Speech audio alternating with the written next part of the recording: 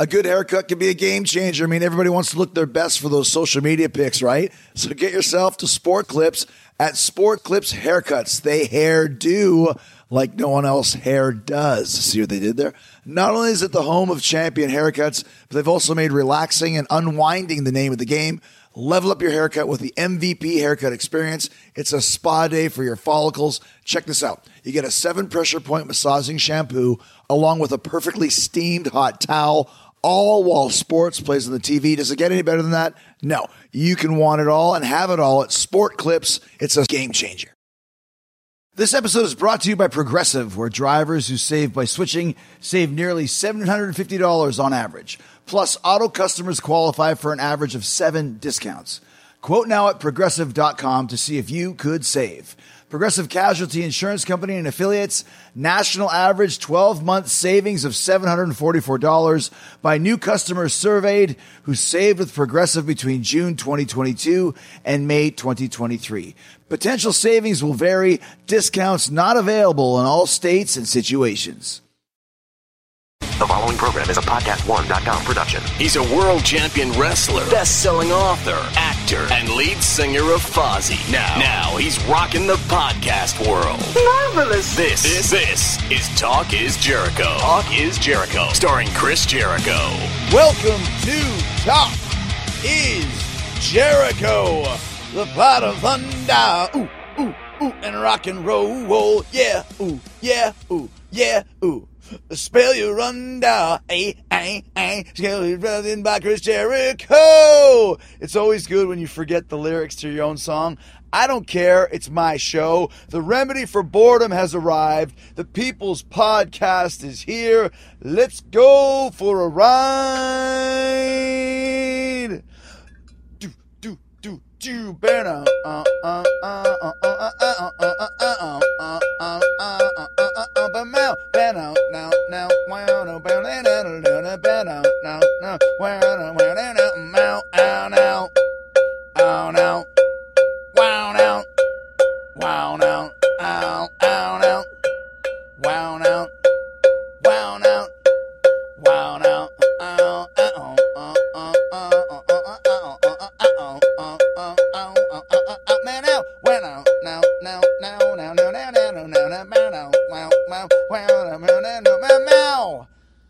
Woo! Yeah, what's that one? You know that one? That's a little bit of obscure Kiss right there. Love Her All I Can from the Dress to Kill record. I was listening to it last night on the tour bus, and I realized, man, that's got some fancy cowbell for your ass. So I'm playing it for you, Jerichoholics. How in the hell are ya? So excited to be here talking to you from the back of the tour bus in Boston, Massachusetts. About ready to have our very first ever Fozzy show in the history of Fozzy's existence. I can't believe we haven't played Boston, such a big city, but it's okay. It's not a big college town. Having a great tour here with Theory of a Dead Man. The Boston show was last night. So today we're in New Jersey, Sayreville at the Starland Ballroom. Big show tonight. And then Friday, Rochester, New York. Saturday is going to be in Cleveland, Ohio, and Sunday at Boalsburg, Pennsylvania at the Quick Rock 45th anniversary party. All of those shows with Theory of a Dead Man. And then coming on November 21st, it's the Cinder Block Party Tour with Fozzy, Texas Hippie Coalition, and Shaman's Harvest. It is going to be a bash for your ass.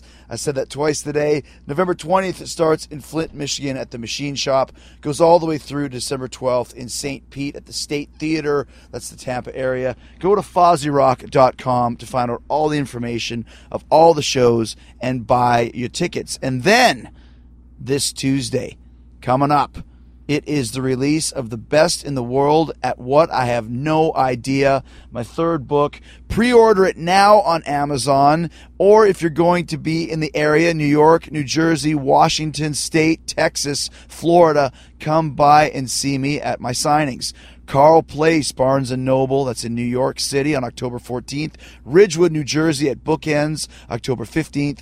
October 16th in Staten Island at Barnes & Noble. October 17th, Lake Forest Park, Third Place Books in the Seattle area. October 18th, Fort Lewis, Fort McCord, also in the Seattle, Washington area. October 21st, Dallas, Barnes & Noble, Lincoln Park. October 23rd, Brandon, Florida, Books A Million. October 25th, Barnes & Noble in Tampa, Florida. That's at the Carrollwood location. Come on down. If you liked my first 2 books, you will love this 3rd installment. I'm going to read another chapter for you on Friday's show. Until then, if you like part 1, part 2, go pre-order it now. Pre-orders are very important to the sales figures and to getting this book on the New York Times bestseller list for the 3rd time in a row. Okay, today, John Morrison is going to be here talking about all his time in the WWE, from his early matches to the creation of his Shaman of Sexy gimmick to why he left the WWE in 2011. We'll also hear about some of his upcoming movie projects. He's writing and producing a movie himself, even very talented guy. He was also in a version of Hercules, not The Rock's version, another version that was released on demand and via video DVD over the summer. Also, we'll find out all about the parkour technique that he uses both in the ring and out. Very, very amazing stuff he can do. He's a natural acrobat. He's a real-life superhero. Amazing conversation with John Morrison coming up. He's going to be in the upcoming Lucha Underground show on El Rey Network. He's going to be called Johnny Mundo, which I think means world. Before we get rolling, though, I need to say thanks to all of you for doing your Amazon shopping through my links at podcast1.com. That's the easiest way to support the show. Amazon, proud sponsor of Talk is Jericho. And every time you shop at Amazon through one of my links, Amazon gives a small percentage of your purchase back to the show to help us cover production costs. I got links for Amazon USA, Amazon UK, Amazon Canada A. Go to podcast1.com, click on the Keep Our Podcast Free banner at the top of the page, then hit the Talk is Jericho button and get all kinds of cool stuff on Amazon. For instance, the new Fozzy record, Do You Want to Start a War? New Theory of a Dead Man record as well, Savages. You can pre-order the best in the world at what? I have no idea. It's coming out on October 14th. You can buy whatever you want. You want to buy a piano? You go buy it. You want to buy drapery, shrubbery?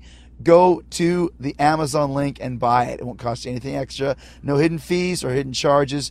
If you happen to be doing Amazon shopping, you can help out my show in the process. Now go to podcast1.com, click on the podcast free banner at the top of the page, then hit the Talk is Jericho button, bookmark so you can get to those links in one easy click, and keep me posted on the Twitter at Talk is Jericho. So many things you can do, so many amazing products you can buy.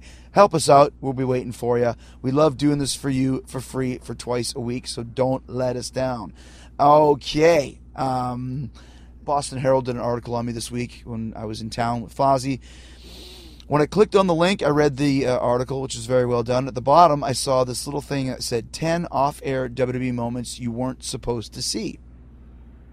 So I thought it'd be cool to go through those. I have not read these yet, completely cold. Don't know if this is any good, but I thought it'd be fun.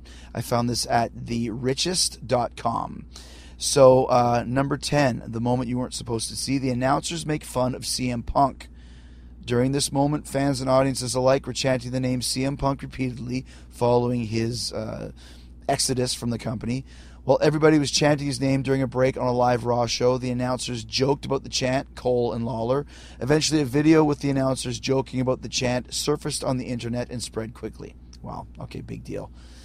That's not really all that crazy. Number 9, feed from Kevin Dunn's headset. Kevin Dunn, executive producer of the WWE. It's not uncommon to hear him speaking into the microphone or in the announcer's headset, giving direction.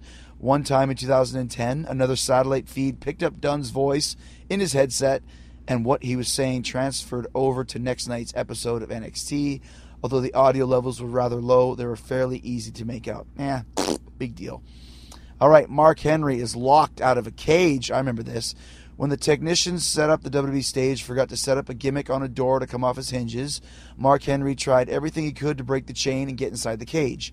Due to excellent editing, the TV crew pulled it off to make it look like Henry broke through the cage and engaged the other wrestlers in the ring. But to the live audience, the other wrestlers in the ring had to just stand there patiently while Henry took his time to break through the cage. Ah, yes, good old Mark Henry, my old pal. Somebody's gonna get their ass kicked. Somebody's gonna get their wig split. Somebody's gonna get their axe split. Somebody's gonna get their wig split. Beat him up, break his neck, break his neck. Beat him up, break his neck, break his neck. Beat him up, break his neck, break his neck. Beat him up, break his neck. Neck. All right, let's continue on. Number 7. Mankind picks up The Rock's glasses. Well, that was nice of him. Let's see what happened in this. Mankind and The Rock joined forces on multiple occasions, but perhaps the most memorable moment was when The Rock was cutting a promo and about to deliver some of his famous, hilarious lines. This whole part was scripted, but wasn't scripted was when his sunglasses came off. Mankind helpfully picked them up to give them back to him. The entire live audience clapped in applause as The Rock said, "The Rock thanks you for that." And The Rock came back last night on The Rock Came Back very last night. The Rock came back the very last night. Homage to my Theory of a Dead Man buddies. Rock surprising the crowd at the Barclays Center in Brooklyn last night. People went nuts for it.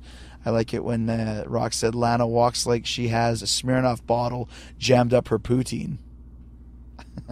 Good. All right, number 6. Daniel Puder almost breaks Kurt Angle's arm. I remember that. Daniel Puder had Kurt Angle beaten in a match. I think it was in a challenge for Tough Enough. Angle was in a position where if he didn't tap out, his arm would be broken. I remember Daniel Puder caught him in a triangle lock, which could break your arm. It was not in the script. Angle kept fighting and pinned Puder down. Even though Puder's shoulders were not on the mat, the referee counted to 3 and gave Angle the match as planned. I remember somebody came up with a great idea of doing a shoot fight between Puder and Angle. The dumbest idea ever. Undertaker catches fire, number 5. I've discussed this on this show before. I was there. I saw a bird's eye view. I wrote a chapter about it in The Best in the World at What I Have No Idea, which comes out this Tuesday. With his career reaching new heights in 2010, Undertaker's entrances has consisted of fireballs being launched from the stage. But in 2010, as he was about to defend the World Heavyweight Championship, one of the fireballs burned The Undertaker. Second one caught his coat on fire. Immediately, The Undertaker tore the coat off, ran over to the nearest water bottle, started dousing himself with them. Took nearly half an hour before The Undertaker was ready to enter the match, and one of the most memorable off-script moments in WWE history. Not really what happened, but if you want to know the whole story, you can read about it in my book. Tony Chimmel speaks bad English, and the best thing is, instead of Tony Chimmel, it's a picture of Josh Matthews, so you can tell that this website is really on the ball.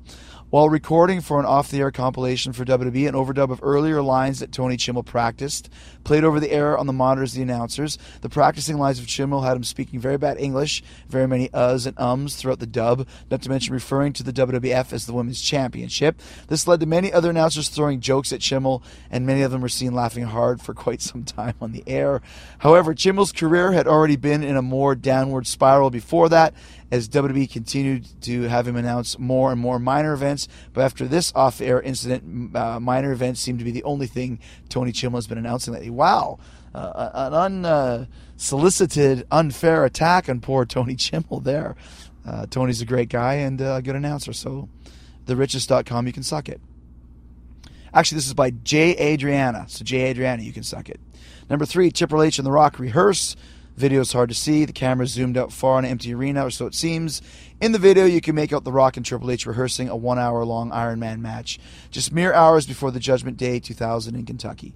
When the video of the practice is compared with the actual match that occurred just after, the two are nearly identical in terms of 60. Big deal.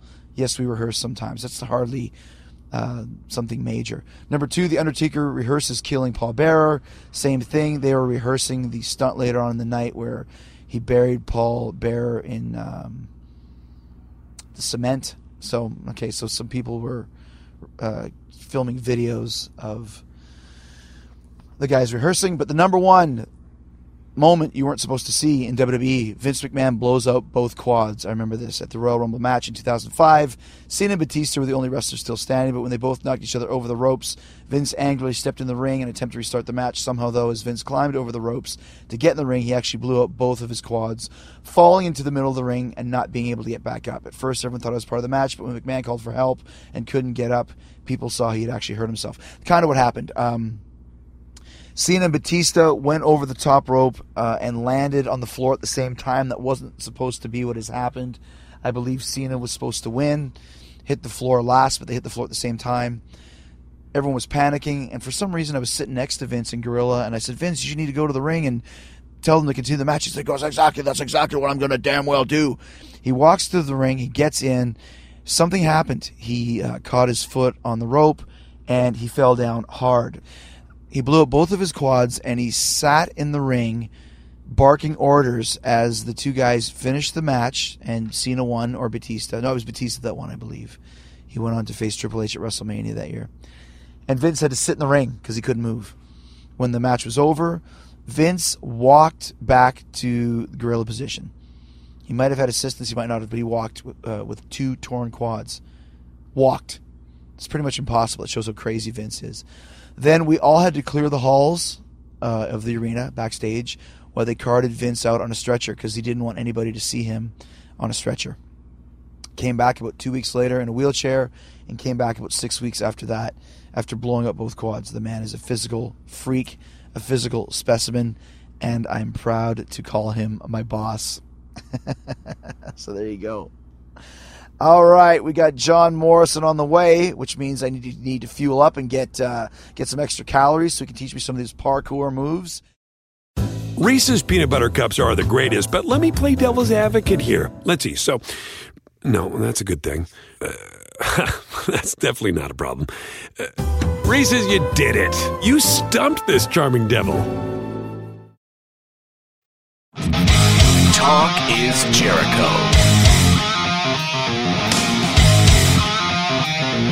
Talking to you live from Podcast One Studios in lovely Beverly Hills, where there's no locks on the bathroom.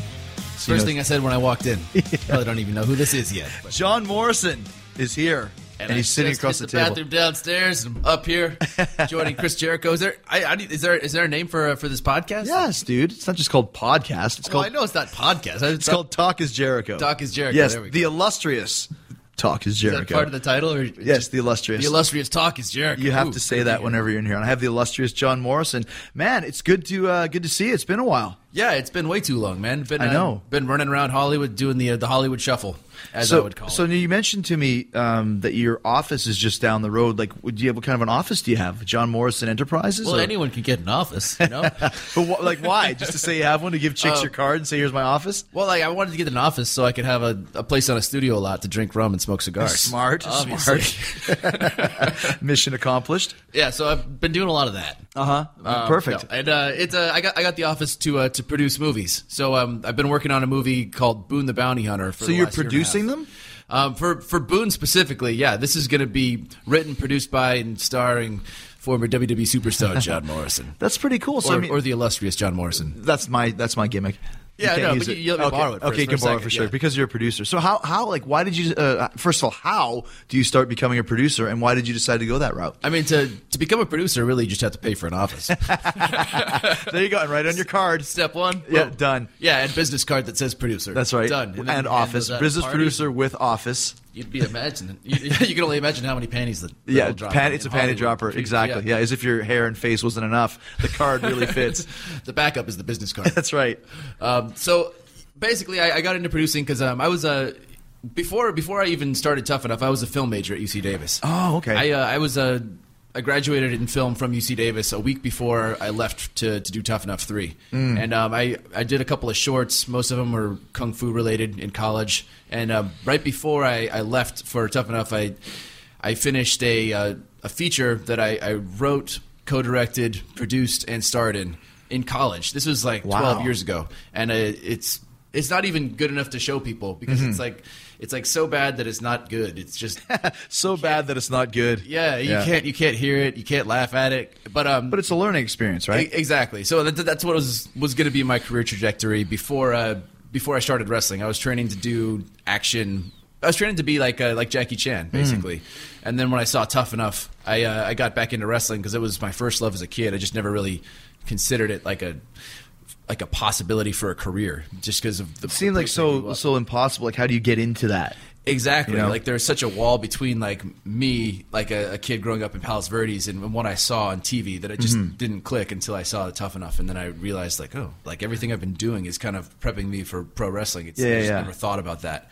to take some of those techniques that you had and use them in pro wrestling. So you said you wanted to be Jackie Chan. So have you been kind of studying and training, I guess, martial arts your whole life? Yeah, absolutely. And I a lot of times describe pro wrestling as a martial art. You probably, I mean, It's art, absolutely. I agree. would know it's like a discipline. It's like a practice, like that a doctor does. You constantly improve. You learn new techniques. The object is to entertain people. Right. But physically, you can do that vocally, emotionally, and I was a wrestler in high school and college, and then in college I started doing gymnastics and kung fu and breakdancing with the thought that I wanted to get into action movies. And so since I left, I've been doing the same thing. I've been training, doing a lot of stunt fighting, still training parkour, still taking wrestling bookings.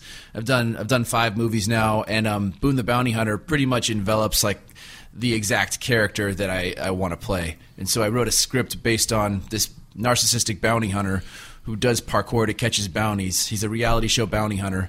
And then the film, really thematically, is kind of about identity, which is a theme that I've run into a lot with pro wrestling. A lot of people play the same character so much that their personality and their character on TV sometimes overlap. Right. So Boone the Bounty Hunter thematically explores that, but also is a premise for the type of action I want to do. So- Parkour, over the top, fun stuff. And it's an actual feature film, or is it a web series? It's a or is it- feature. So how do you go, let's say, and even to raise the money for that? Is it your money, or do you have to go find somebody? It's one or the other. That's the hard thing. I mean, and like we were talking earlier before we went on the air about like how full of shit everyone in Hollywood is. Yeah, well, entertainment, man. It's entertainment in general, and it's not like even necessarily a bad thing. It's just people like to make stuff happen, and they promise stuff, and a lot of times With the best of intentions sometimes. Like they're hoping Exactly. so hard that it works, right? Yeah, and then like, but a lot of times it doesn't work, and people promise stuff even if there's a 20% chance of it Yes. happening. And so like, really, literally, you take a lot of meetings, you start attaching talent, you start trying to ask people if they're available to do cameos in your movie. Oh, hey, by the way, Smooth, very smooth, man. That was nice. I'm in. and then you make a. There's a couple different things you can do. One, you can make a sizzle trailer, which I did for Boone. I should have. I saw that. I saw it. Oh, you did? Okay, yeah, cool. somebody sent it to me. You had the shades on, like the hair blowing, and like Yeah. So you can take that to a film market like they have in Los Angeles. They have one called AFM. It's in November. I went with Boone and on an iPad and walked around and showed it to distributors. So you just go up to them and show them. You make appointments usually, but like because I'm John Morrison, a lot of times I just like walked into places. And just hope, put one of your promo shots on the desk and go, can you hold this for a second? Introduced myself, and like if you have a fun action trailer with music, you're a couple steps ahead of the game. Oh, I'm sure. You know, there's and like, probably a lot of just cheap people, like cheap shows that people think there's is good. a lot of crappy movies Yeah. out there. And I think it's refreshing to have somebody walk in with an action movie, one, because like a lot of people want action movies these days, and two, just like if you walk into a room and you bring cool energy, and a lot of times you know somebody who's an acquaintance of like the distributor you're walking into, which is what's kind of started happening for me. Like I knew somebody who knew somebody at Voltage and at Shoreline, at Anchor Bay, at Shoreline. So a lot of the places I could say like, hey, I'm Elizabeth's friend's friend, and like play the like who do you know game, and then, Right. oh, check out the sizzle trailer, and then and then usually they watch it and say they love it and they'd love to give you money if this and this happens, and then you connect those dots and figure it out. So is this something that's kind of it's ongoing? It's going to happen, or are you still kind of working on trying to make it happen? I would say it's ongoing. It's going to happen. I mean, Boone's pretty close. We've got a script locked. We've got like locations that we're locking up. We've got director and cast attached. I mean, this is happening. Like You got this far. yeah, it's like going to happen pretty much no matter what. We got partial financing in the account. It's And this is very a close. script that you wrote.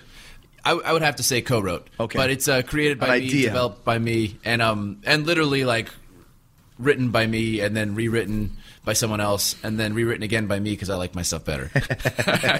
You want to put your name higher up on the list. Exactly. And what about the Hercules? This is the year of the Hercules. There's a lot of Herculeses, Yeah, right? I mean, Kellen Lutz had a Hercules movie come out in January, and a lot of people haven't heard of my Hercules movie. Hopefully some people will go to my movie thinking it's The Rock's, but I don't know about the other way around, to be honest. Hey, come on, man. And You have also, friends. I think that I mean, The Rock's is like a theatrical movie, like a blockbuster movie. I don't think that the Hercules movie I did is getting a theatrical release. So it'd be like a video on demand? It'd probably be video on demand or straight to DVD. It'd probably be big in Japan. Huge in the Orient. Now, were you actually Hercules? Yeah. Oh, that's great. Yeah. I played Hercules in Asylum's Hercules movie. And it was fun, man. It was a low-budget thing. It was a collaboration from a lot of filmmakers. And there wasn't a ton of prep time. And I've learned the difference now between like your Captain America versus your low budget Hercules movie. So I've trained I've been training with a ton of stunt guys, and say like Chris Brewster, for example, who doubled Captain America, and Aaron Toney, who doubled Anthony Mackie. Like those guys are employed for like a full year, prevising and working on fight scenes, getting prepped for Captain America. Hercules, when I flew to Morocco, we shot this thing in Morocco. Wow. We get there. And there's a couple stunt guys who don't speak English. There's a coordinator who speaks French, and then there's Moroccan extras who don't speak English or French. Yeah, and they speak like some form of Arabic.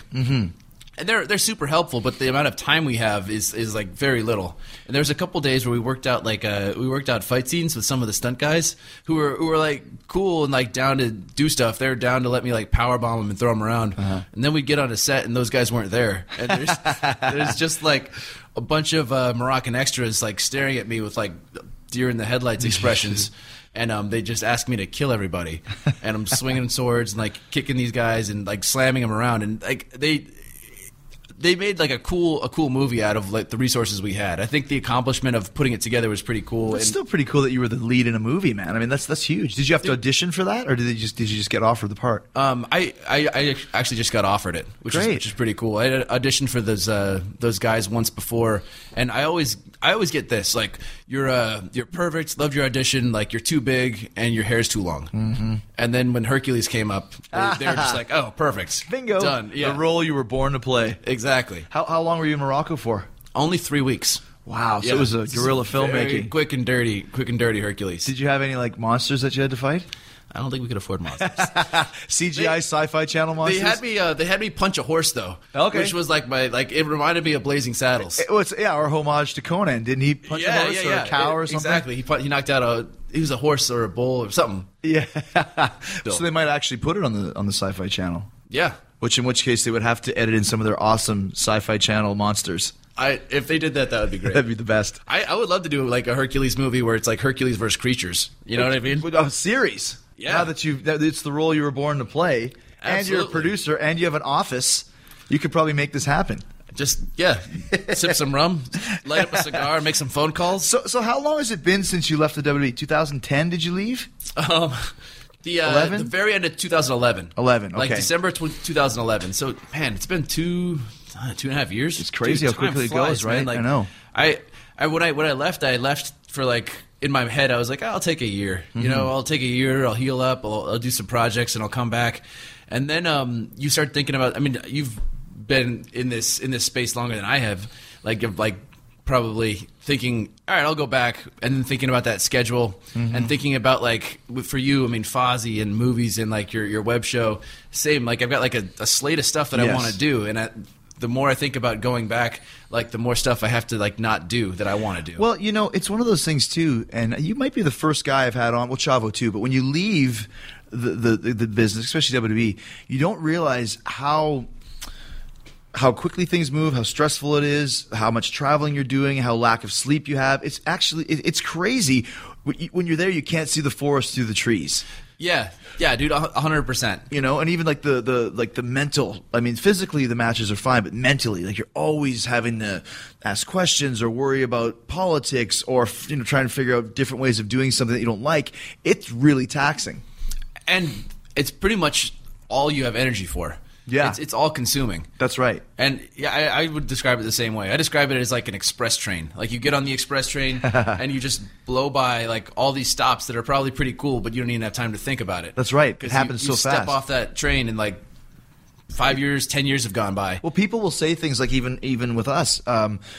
I can't remember, right before I left in 2012 or 2010, the last match I had was with you, or one of them. I don't even remember. Right. I don't even remember. I remember vaguely. Before you left, you had to put over that goddamn John Morrison. I remember You did. I remember, No, you did, and we did that. Like we did a really funny tape in That Washington. was your idea, where you put me over, and then I sat down next to you, and something was going on. I wanted you to be like The Office, where you'd be Jim, where it's just all done with facial expressions and like uncomfortable silence. that was a cool idea, and I got a lot of good feedback off that. Yeah, I actually pitched that to Brian Gewirtz, one of the writers at the WWE, maybe even the head writer.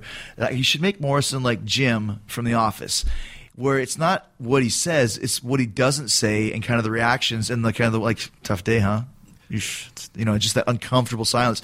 But it came out on that thing, and it was great. It's like the first episode of a sitcom, though. Like the idea is there, and if you develop it, like it starts to gain. You can make it and roll. people get it, yeah. But also, too, somebody would have to get what it is that we were trying to go for, and because it was like I kind of had this idea, maybe it wouldn't work with other people or whatever. I'm not sure, but I thought it was pretty funny. Yeah, dude, I thought so too. Yeah, they have to get it and then follow through with it enough so that everyone starts to get it and latch on. What were your reasons for leaving? What we just spoke about? Yeah, honestly, there's some physical stuff. Like I had neck surgery, 2011 earlier, and I had like nerve damage, and I rushed back. And when I got back, I remember like I kept getting calls from the office, like Johnny and Laurinaitis and like Hunter. Everybody wanted me back ASAP, and I rushed back even before I was ready.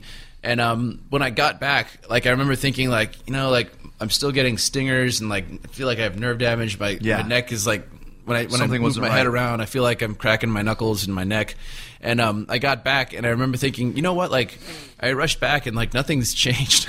Like nothing would have mattered. Wow. If I came back like a month earlier, or 3 months later, or a year later, it would have just been the same thing. Kind of the same thing. And then when I left, I started thinking about all the other stuff that I'd wanted to do, and thinking, like if I re-signed my contract, they wanted me to sign for 5 years. Wow. And I remember thinking like, man, 5 years from now, I'm gonna like be 5 years older. That's a long time. And I'm not gonna be in the kind of shape I am now. I might not be able to move like I can when I'm in my prime. And I figured like if I was gonna try to really do an action movie the way that I wanted to do, that I dreamed of when I was a kid, the time was now.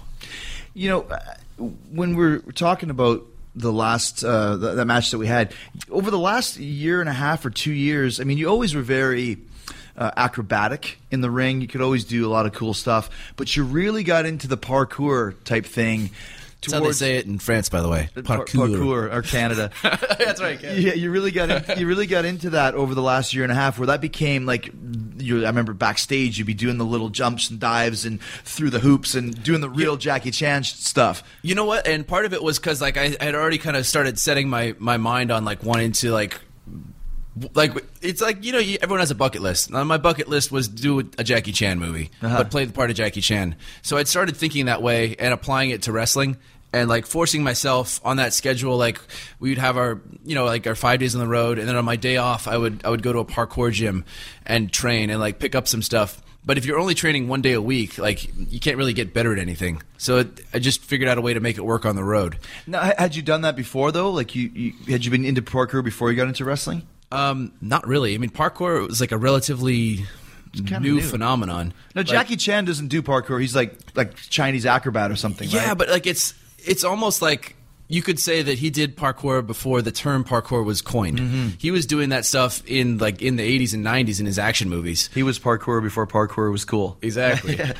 Ahead of his time. Yeah. I mean, he was still popular. Well, explain exactly what that is, what parkour is. Parkour, like traditionalists who call it parkour, differentiate it from free running. So traditional parkour, like the French way of thinking, the way that David Bell, one of the godfathers of parkour, would describe it, is moving through space as efficiently as possible. Mm-hmm. Getting from point A to point B in the way that like a fireman might need to go to save someone from a burning building, mm-hmm. or to navigate your way through a military obstacle course. Mm-hmm. Now, the last 5 years, it's blown up. And like now parkour has become like kind of like a fusion of traditional parkour, gymnastics, martial arts tricking, breakdancing, hip-hop.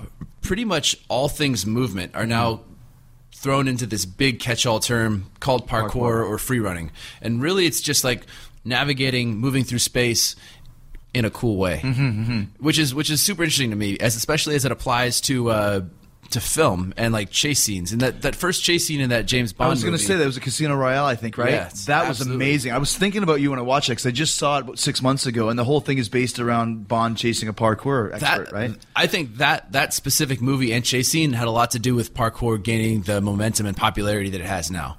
And since then, I mean, I did a video called the Tempest Takeover video with they do this like Tempest Free Running Academy does these videos like once a year, and they fly in like all the best parkour athletes from all over the world.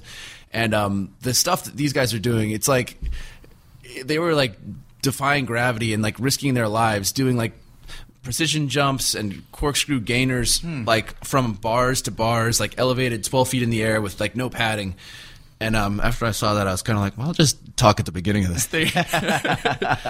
Yeah, it's real hardcore stuff. Yeah, but it's like the stuff that I can do is just like it's like it happened with skateboarding and BMX bike riding. It's like you can't just do an ollie. You have to do a kickflip, and then you can't just do a kickflip. You have to do like a kickflip over a shopping cart, and then you have to do like a kickflip over a shopping cart onto like a burning like front yard or something. Yeah. So that's kind of like what's happening now with parkour, in my opinion. Like the level of talent is just so elevated because people have had longer to develop tricks, and people get different specialties. Like someone like a precision guy where they're really good at jumping from a far distance onto like a small target, like jumping from this window down to like a rail, like a story below, and landing completely specifically on the rail.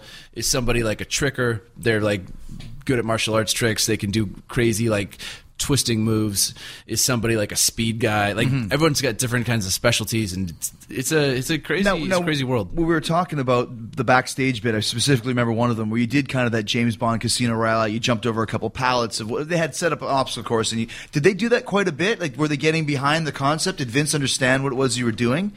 Honestly, I don't think Vince understood it, but he liked it. Yeah, because it's cool looking, right? Yeah, exactly. And they kind of it was another frustrating thing a little bit. Like they got behind it and they loved it, and every week they told me how much they loved it and they wanted to do a parkour vignette every week.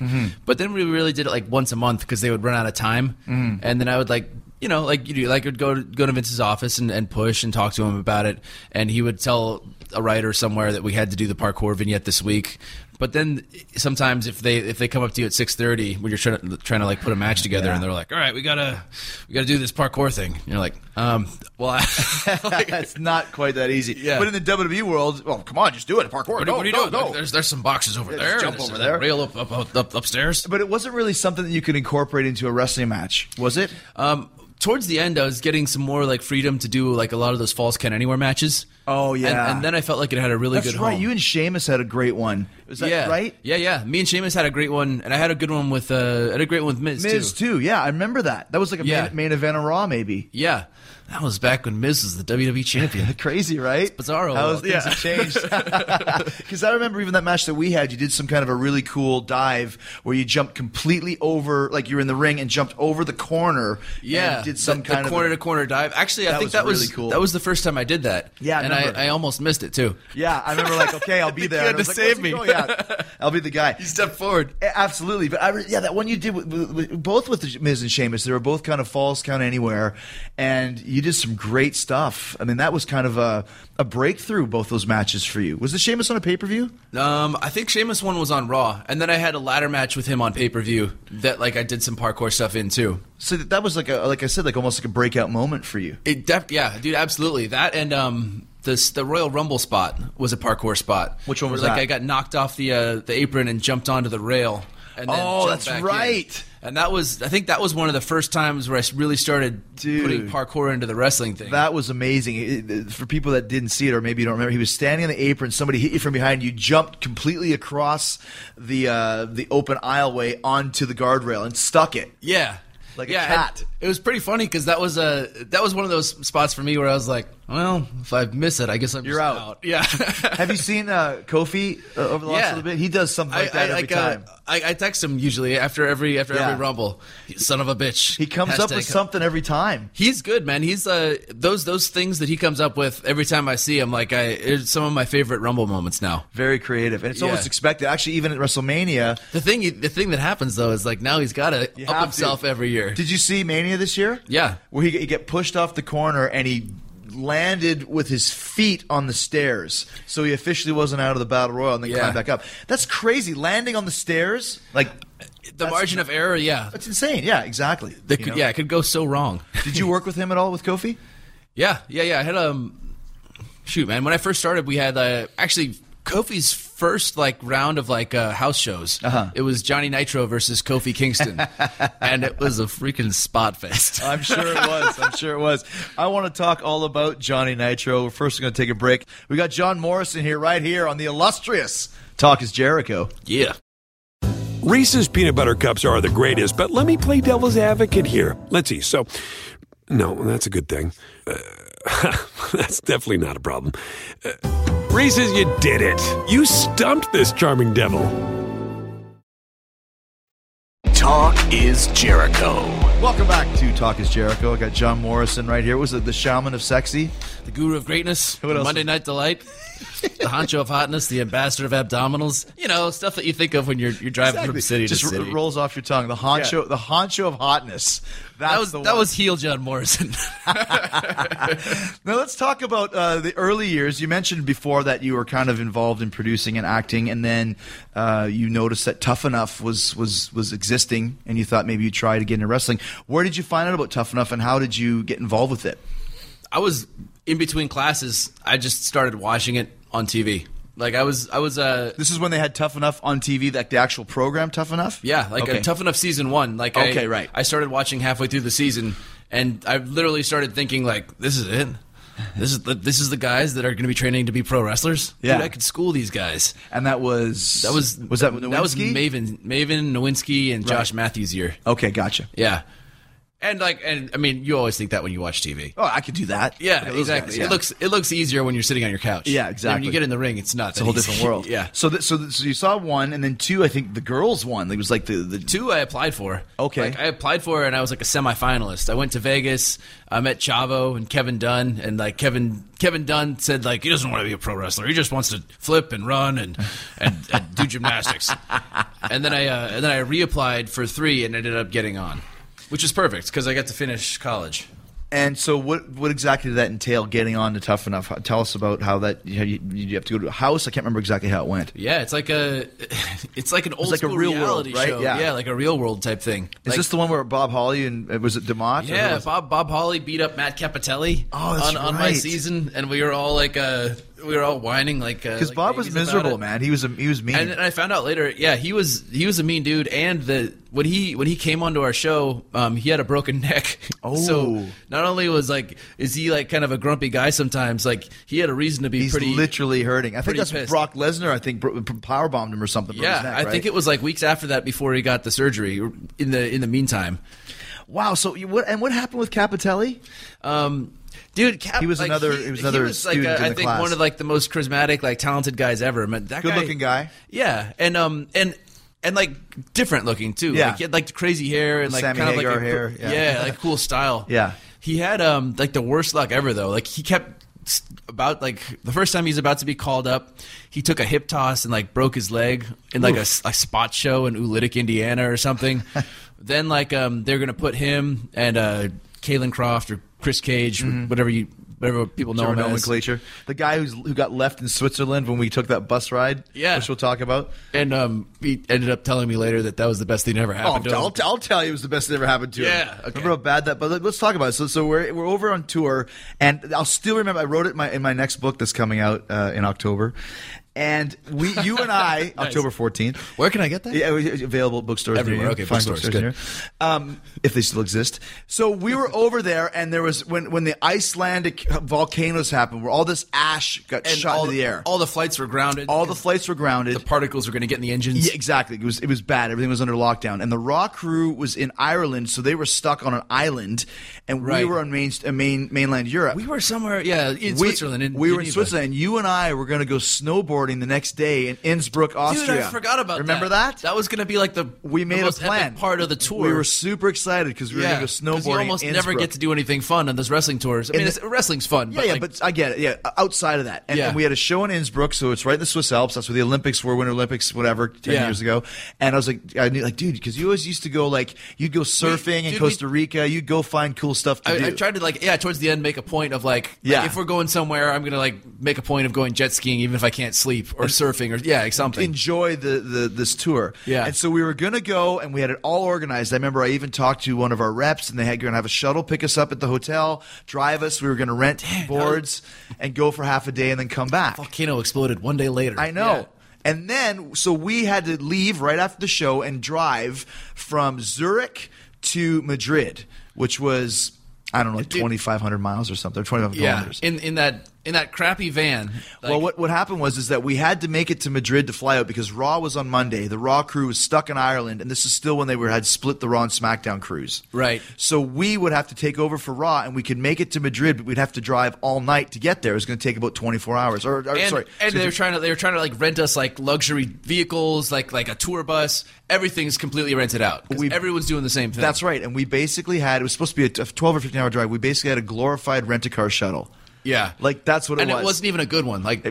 Yeah. AC didn't work. This isn't even like an Avis shuttle. This is like a United or a National or Thrifty. That's it. That was thinking like your off-airport rental car shuttle. And there was no air conditioning. There was no bathroom. There was no food. There was nothing. And flooring that thing, its top speed was 50, 55 miles an hour. Yes. And at one point, the driver actually crossed himself. You're like, oh my God, we're gonna die. Yeah. And I remember weird. He thought the engine was gonna blow up. It's gonna be. We're gonna stuck in the mountains. It's going to be like the Donner Party. We're going to eat each other alive. We're going to be cannibals. So anyways, that was, I remember the fact that we finally made it, but it took us 20 hours. It was the worst ever. But the thing that bothers me the most is that we didn't get to go snowboarding in Innsbruck. Absolutely. So it would have been so legendary. I know. It would have been amazing, right? No, and literally at the time when we were leaving, to bring it back to Galen Croft and those guys, when we were getting onto the shuttle, I remember there was all right, well, we need you 10 for Raw. Croft, Beretta, not you. It was like the lifeboat on the Titanic. Only the most important people could get on. Yeah, and then it ended up being where the people that didn't get onto the lifeboat, I mean, they those guys hung out in Geneva for a week. A week. They both met girls. I know. They both hung out. And the Raw crew was stuck in Ireland. It's I remember Johnny's. Well, they're stranded in Ireland. They're stranded in Belfast in a 5-star hotel, Hilton, drinking and watching movies and hanging. I don't want to hear it.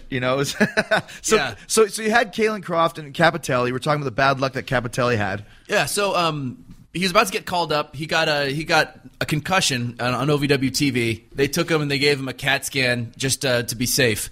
And they found out that he had a golf ball sized malignant tumor in his head. And he's fine now, but at the time it was a really big deal. It was by his optic nerve. They told him that they needed to take it out, and when he woke up from surgery, there was a 20% chance he could be deaf and a 45% chance he could be blind. Wow. And they took it out. He woke up and he was totally fine, except he lost some of his periph. Okay. He said it's like he's wearing a hat all the time. He just can't see up. So he couldn't wrestle anymore. Well, I think that, and it was just the tumor was the size of a golf ball, and they took it out of his head, and they just didn't want him. Yeah, getting bounced around. Him. Sure. You got a hole in your head. Right. Yeah. Exactly. Right. Exactly. But yeah, so that was it. And it's kind of too bad. I know he's in Louisville now. Still, he's managing a couple of gyms out there. Okay. He's married, and that dude is still one of the most positive people in my life. Every time I talk to him, he's having a great day. He's got some funny story. He would have been great. If he'd got his shot on TV for sure. Yeah. Well, because I remember that they brought you and him up to Raw, and Tommy Dreamer beat you guys up with canes or something like that and sent you packing back down to the minor leagues. Like what the hell, right? Like stupid old school wrestling where these guys obviously made it through Tough Enough. Now we must destroy them. Yeah, let's capitalize. Yeah, let's let's try capitalize to on the kill Tough Enough them. publicity. Yeah. Kendo stick. And the thing is, they did this with Maven too. Tough Enough people were watching, and I felt that you guys were kind of growing up in front of the fans. So when you guys won, you were their people. They had a say in bringing you in, and then you just got destroyed. Happened to Maven too. Just killed you off. When I was like a huge fan of wrestling, but also Tough Enough. And I remember like specifically like I was tuning in for like months to see Maven on like WWE programming and like nothing. And then he eventually showed up and did well for himself. Yeah. But they like I didn't. It's not that I didn't care by the time he showed up, but I just cared less. The bloom was off the rose. The momentum had been stopped. Yeah, exactly. You know, and that's just the way things were then. Back it was like I guess 2004 when you finally debuted. I remember this. You came in as Eric Bischoff's. How could you forget Eric Bischoff's nephew or something like that? Slippery shoes, Johnny Nitro. First of all, and this is something that Stacy, my amazing producer, pulled up. You started off as Johnny Blaze. Yeah. And then it changed to Johnny Spade. And then to Johnny Nitro, all like in a 3-week period. I wanted to be Johnny Blaze. Okay. So I told everyone my name was Johnny Blaze, and I was Johnny Blaze. Like I did a vignette with Stone Cold where he's like, Johnny Blaze, nice to meet you. Then they got a cease and desist immediately from Ghost Rider and Method Man. Everybody, it was copywritten. Okay. Then they're like, well, Johnny Spade is kind of like Johnny Ace. Let's do that. Which just a joke, just an in joke for like mildly funny on Johnny Ace. Right. And then that was 1 week. They changed my name to Johnny Spade, no explanation. And then the week after that, they changed it to which I liked a lot more, Johnny Nitro, to in honor of Eric Bischoff. Right, to fit in with Bischoff. Yeah, and it's funny because you had to wear dress pants and slippery shoes. Yeah, like dress shoes. Yeah, and it was so weird because at the time, like all I wanted to do was wrestle, and then I'm on Monday Night Raw, and I'm sitting in an office with Eric Bischoff all day, every day. And I remember you had to go to the top rope for like your finisher twisty thing, and you slipped because your damn shoes are too slippery. You're talking about the one. Remember that one match? Like the one match we had. It was like me and Eugene versus you, and me and Lance Cade versus you and Eugene. Really? Yes. I don't have any memory of that at all. Was that in England? That was in England. The time when I slipped and I cut your face open. Yeah, I get stitches because of you, man. Yeah. I had to go to some crazy old school doctor in a white coat in the middle of like Hull, England. It was like I'll give you some stitches, but we don't have any antiseptic, so you just go to Green and Barrett. Whatever the hell. I'm like, Johnny Blaze, Spade, Nitro, I hate you, because you'd been there for like 2 weeks. It was not a proud moment for Johnny Nitro. Like I slipped off the rope with my shoes, and then like I missed like the finish, and then all I had to do was make a save, and I like slipped and like caught you with like the point of my elbow. Yeah, you made the save by elbowing me with your point of your elbow right in my eye. Split you open. Split me right open, and it was like I remember it was right in the middle of I'd be getting cut open by Van Damme like on a weekly basis, and then you came out. There's like, does anybody know how to work around here? Yeah, you're like it's supposed to be just like a fun match with Eugene. Yeah, he's doing airplane spins, and I have to go deal with Dr. Jekyll to put some stitches in my head. But so you came in as Johnny Nitro. When was the transition to John Morrison? Vince didn't like Nitro. Yeah, like it was a gimmick. He said it a couple times. I actually think he just thought it reminded him of WCW. Yeah, whether he admitted it or not. You're probably right. He said like to me maybe 3 or 4 times like I don't like that name Nitro. I think you need a real name. Yeah. And there was like 2 times where he said that, and I was like I don't know. And Nitro's like established. I kind of like it. And then when I ended up becoming ECW champion, I think the week before that he said like, you got to change that Nitro name. And I was ECW champion, and I was like, all right, yeah, let's change the freaking name, whatever, whatever we need to do. How did you like that? That's when the ECW was its own separate entity, right? And you got moved over to the ECW crew. I loved it, like because for me at the spot I was in, right, like. Before that, I was just kind of like floating around the mid card, and like I was kind of on a decline. And getting moved to ECW, like I like instantly like became one of the stars of the show and a main part of the show. And I felt like I was like a top guy of ECW, which I think was a better experience for me to be like to be like the champion of a show, to be the top guy of a show was way better than it would have been to be on Raw or SmackDown at Just the time. in the middle, right. Yeah, it would have just been like floating around in the middle. It was a good confidence booster. Yeah, I got a promo every week. They had like this 15 minutes of fame gimmick where I'd like crush a local guy every week, like kick someone in the balls and pin him, whatever. and then got to have like 2-segment matches with Nunzio. Who wouldn't want that? You can get Nunzio. The best about Nunzio is super paranoid. Yeah. So you can say, "Have you heard the news, Nunzio?" What's the news? What's the news? And you'll hear about it later. Like he'd be like, "What? Am I getting fired? What's going on? Tell me. What's the news? What's the bad news?" You could just say the news and then not tell me the news. Who else did you work with there? Who else was on that crew? Boogeyman. Wow. Boogeyman was there. Punk. Actually, Punk, and I wrestled Punk on like 4 pay-per-views in a row, and it was like heel John Morrison and versus babyface CM Punk at the time. Yeah. And I want to say like we did like a full program for like 4 months where we'd like wrestle every other TV and then build up to a pay-per-view match, and I would like retain. And they decided to switch the title to him. But so Dreamer, actually, I wrestled a lot. I wrestled Dreamer a lot then too.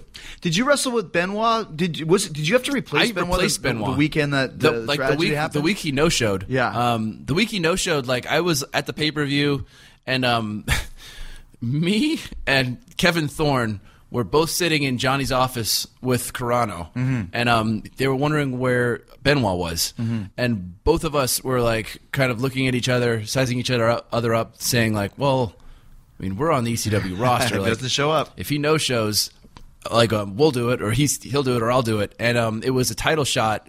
It was going to be Benoit versus Punk. And Punk was the champ, or Benoit was? It was. I think neither was the champ. Oh, okay. There was a vacant title tournament or something. Yeah. And they wanted to. Whoever, and then basically they didn't want to like sub out me for Benoit and let the fans down by having Punk win. So they put me in as an alternate and then had me win to make it mean more. So is that the first time you became ECW champion? Yeah. Wow. Yeah, it was a big turning point. Yeah. See, that's the thing about this business. It's happened to me a few times when somebody gets hurt or takes themselves out or doesn't show up. You got to be ready at all times. You never know. Right, and then you're there, you capitalize, and everything, like kind of took you to the next level. Everything changes for you, yeah. Who came up with Morrison? I mean, I think it's a great name because you kind of do look like John Morrison. Jim Morrison. I made a list. I made a list of names. And, okay. And that was like literally my list of names was like Jimmy Dean, like Jim Morrison, and my names were like combos of like John Brando Morrison. Dean Brando Morrison. Okay. Like Brando Dean. And I like same thing. I'm a big Doors fan, and I was thinking of like how fun it would be to be like a Morrison-esque type heel persona and say like spit great out idea. Like narcissistic poetry, like I'm better than you, my existence is eternal type Saying stuff. that Jim Morrison poetry. What's the name of your finish again? Moonlight Drive? Ed Moonlight Drive and Starship Pain. Yeah. And Moonlight Drive is a Doors song, actually. Of course. Yeah. And For the listeners who don't know. Yeah, exactly. That's why you used it. And then and then when did you hook up with Miz? Was that around that time? Because Miz on ECW too. Miz was on ECW at the time, but our paths never crossed at first. It was 2010 actually. Because that was good too. You guys really did. You come up with it yourself? Was it called Hollywood Minute? Was the name of your the Dirt Sheet? The Dirt Sheet, our internet show. Yeah, like we won. We beat MVP and Matt Hardy for the tag titles, and when we did it, like I think it was another moment where like. He like I think he was like floating and like he was really kind of sliding down the card and like he was worried and I was kind of floating in a different area and I was like I was worried that I was out of like the IC title contention and they ended up putting us together and it worked really well. I think he just has a really strong personality and he's emphatically himself all the time and it gave me somebody to play off and I think we're different and similar in a lot of ways. Like his like abrasive, like super loud, obnoxious energy, and I have like kind of like a more subtle, like deadpan delivery. And we put those two together, and when we were on the same page, I think the chemistry was really interesting. Was it your idea to say we want to do like this talk show thing, Dirt Sheet? Yeah, like it's because I think both of us were like tired of not getting promo time, and like you know what happens in the tag team division, you barely ever have time to cut any promos. So at the time that. Basically, the two of us were like, "Hey, let's do like some sort of thing where we can be funny, and even if it's not on TV, at least we can get our personalities across." Did it start out as an internet show? Oh yeah, it was. I mean, we did. Ultimately, At the end of the day, I think we ended up having like 77 episodes of Wow. the Dirt Sheet, and almost all of them were online. But you did some of them live, though. I remember. It was almost a full year after like we started doing it online that we finally had one live episode of the Dirt Sheet on TV, and then it went well, and we did like I think at the end of the day we had like maybe 4 or 5 different episodes of ECW or SmackDown where we did live Dirt Sheets. You would just go out there and be smart asses. I remember one time I think you did like a Mr. Science Theater thing where you watched someone's, maybe the Hardys, some little childhood video that they had, or was that Ed and Christian? I can't remember. It was the Hardys. We definitely did that for the Hardys. We That's did that right. for like HBK and Triple H. We did one episode. Actually, I don't even know if you remember this. We did one episode. I think we were making fun of you, and it was the green room, like our talent relations office, was right next to pre-tapes that day. Yeah. And like I heard you in there talking to Carano. And Prof from pre-tapes kept yelling, quiet on the set. And I kept telling him, no, let's just wait for Chris to get out of there because He doesn't care. because we're about to make and then we did our little skit. And you walked in and you're like, this is why you have to be quiet so you can mock me on your show. you didn't care though. You're cool. No, man. I thought it was. I always enjoyed it when like guys like yourself would go and put something together. To like you said, we need promo time. Let's get some.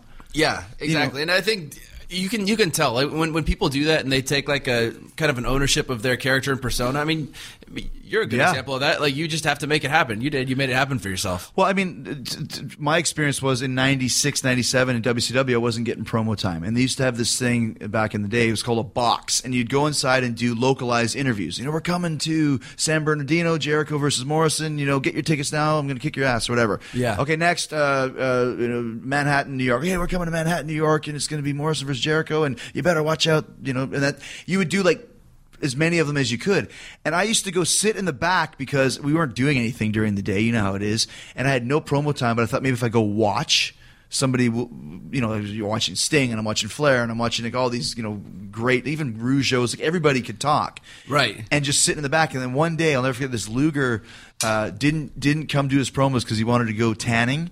So like, how about that guy back there? And I'm like, me? You want to do a couple of these? So I did 2 of them, and then that led to 3 of them, and that led to 4 of them, and then suddenly I'm on the list every week. And that's how I learned how to do promos and get that vibe, you know? 100%. And you had to do that. Yeah, and then the same thing that happened with the Dirt Sheet.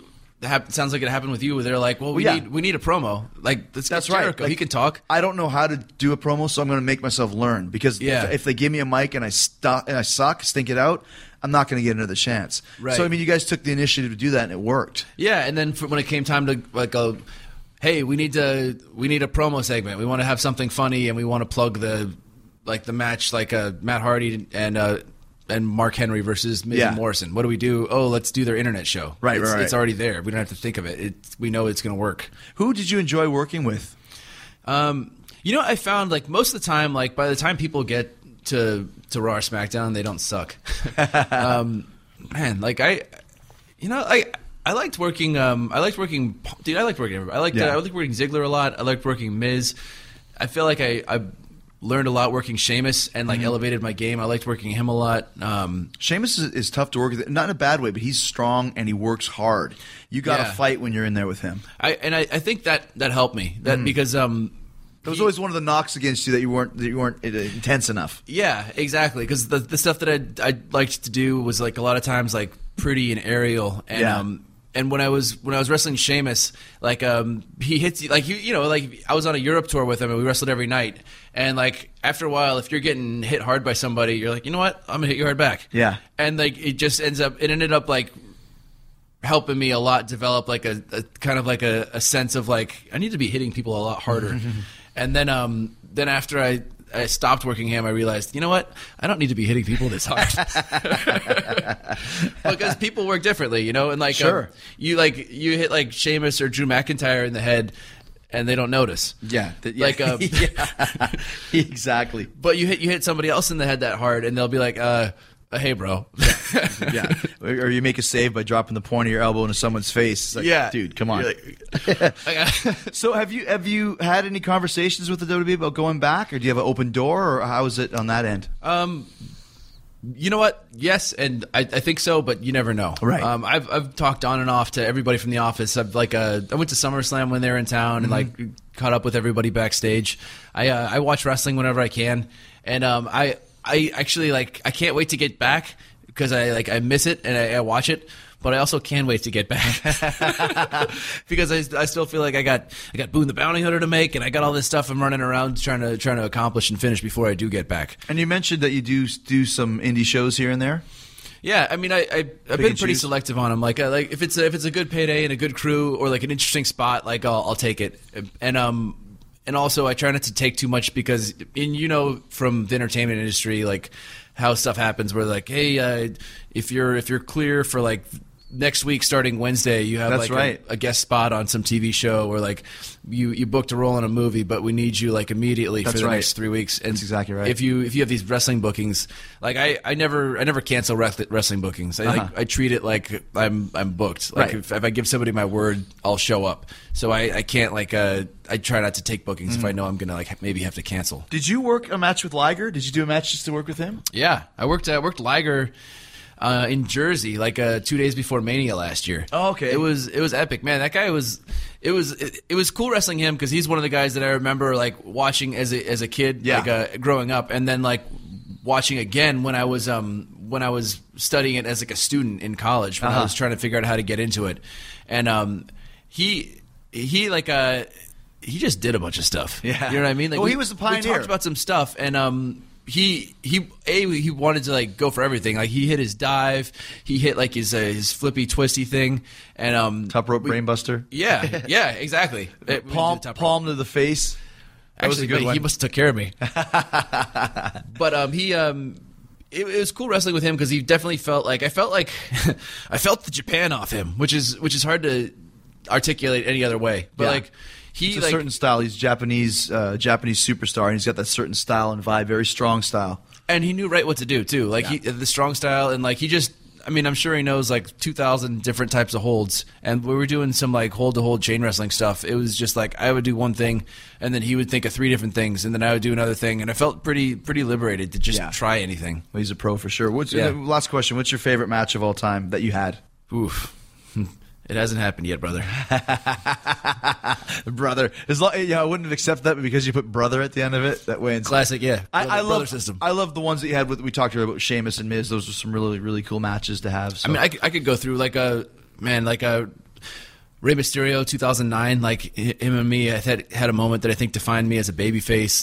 A couple Punk in Cincinnati, I think 2007, where he won the title off me. Miz, Falls Count Anywhere, the ladder match versus Sheamus. A couple matches I had on a Europe tour with Ziggler. Any one of those, which is kind of later stages Morrison before you left. You were kind of coming into your own in that respect. I thought those were my best matches. Yeah. And if you're going for straight up what means a lot, Eminem debuting in our first match was versus Rey Mysterio and Eddie Guerrero in MSG, and we won the titles off those guys. And, that was a great gimmick too. Everything just kind of happened at once. Yeah. It was like Johnny Nitro got fired, sent back to OVW, and then Melina and Joey and me had been working on this gimmick, and they wanted it, they didn't want it. They wanted to trade Joey for Chris Cage for a while. Oh wow! They ended up taking all of us and putting us on the road. Then we worked Charlie Haas and Bob Holly on house shows for 3 months.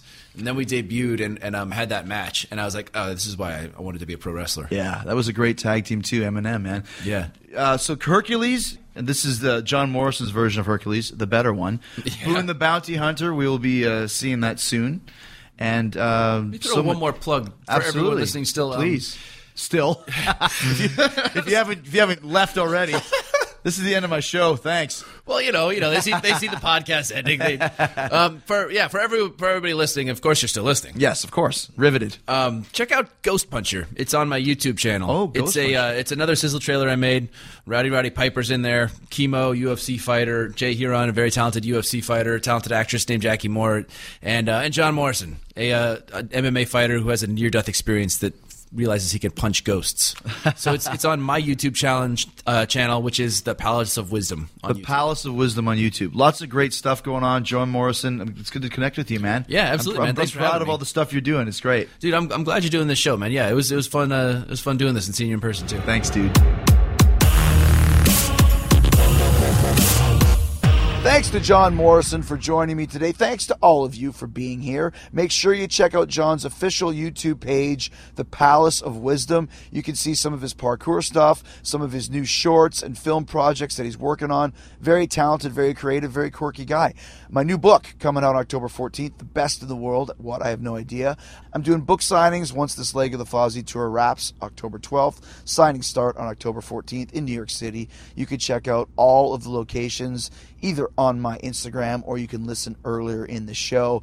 And you know I wouldn't be doing this at all if not for you guys downloading 2 shows every week for twice a week. And also, if not for my Sexy Beat sponsors who help us pay for the production costs of doing this for you. And if you want to help support the show, easiest way to do that is your online shopping through Amazon links. Easy to find. Go to podcast1.com. Click on the Keep Our Podcast Free banner at the top of the page. Then click on Talk is Jericho. You'll see all 3 of my Amazon links in the UK, USA, and Canada. Every time you do that, Amazon kicks back a little cash to the show so we can keep doing this for you for free for twice a week.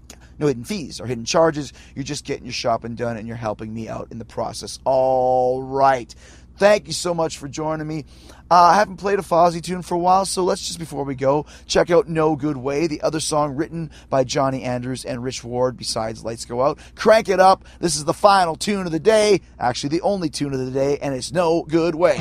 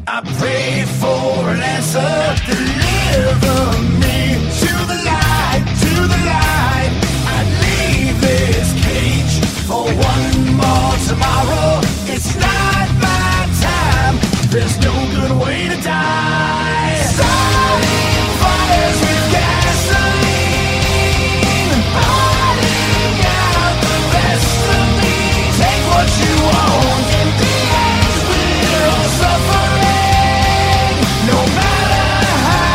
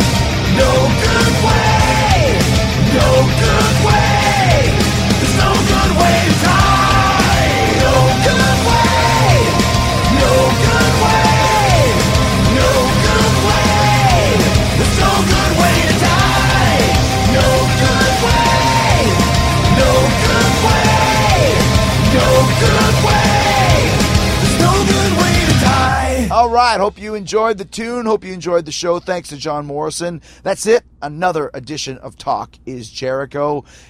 In the meantime, and in between time, stay cool. We'll see you next week. Stay hard, stay hungry, peace, love, and hugs. And on Friday, the Nerdist himself, host of Talking Dead, host of Midnight, my buddy, my boy, Chris Hardwick will be here. And what a discussion we have. If you like the Kevin Smith chat, you will love the Hardwick chat. Coming up on Friday. We'll see you then. Yeah, boy. You can download new episodes of Talk is Jericho every Wednesday and Friday at podcastone.com. That's podcastone.com.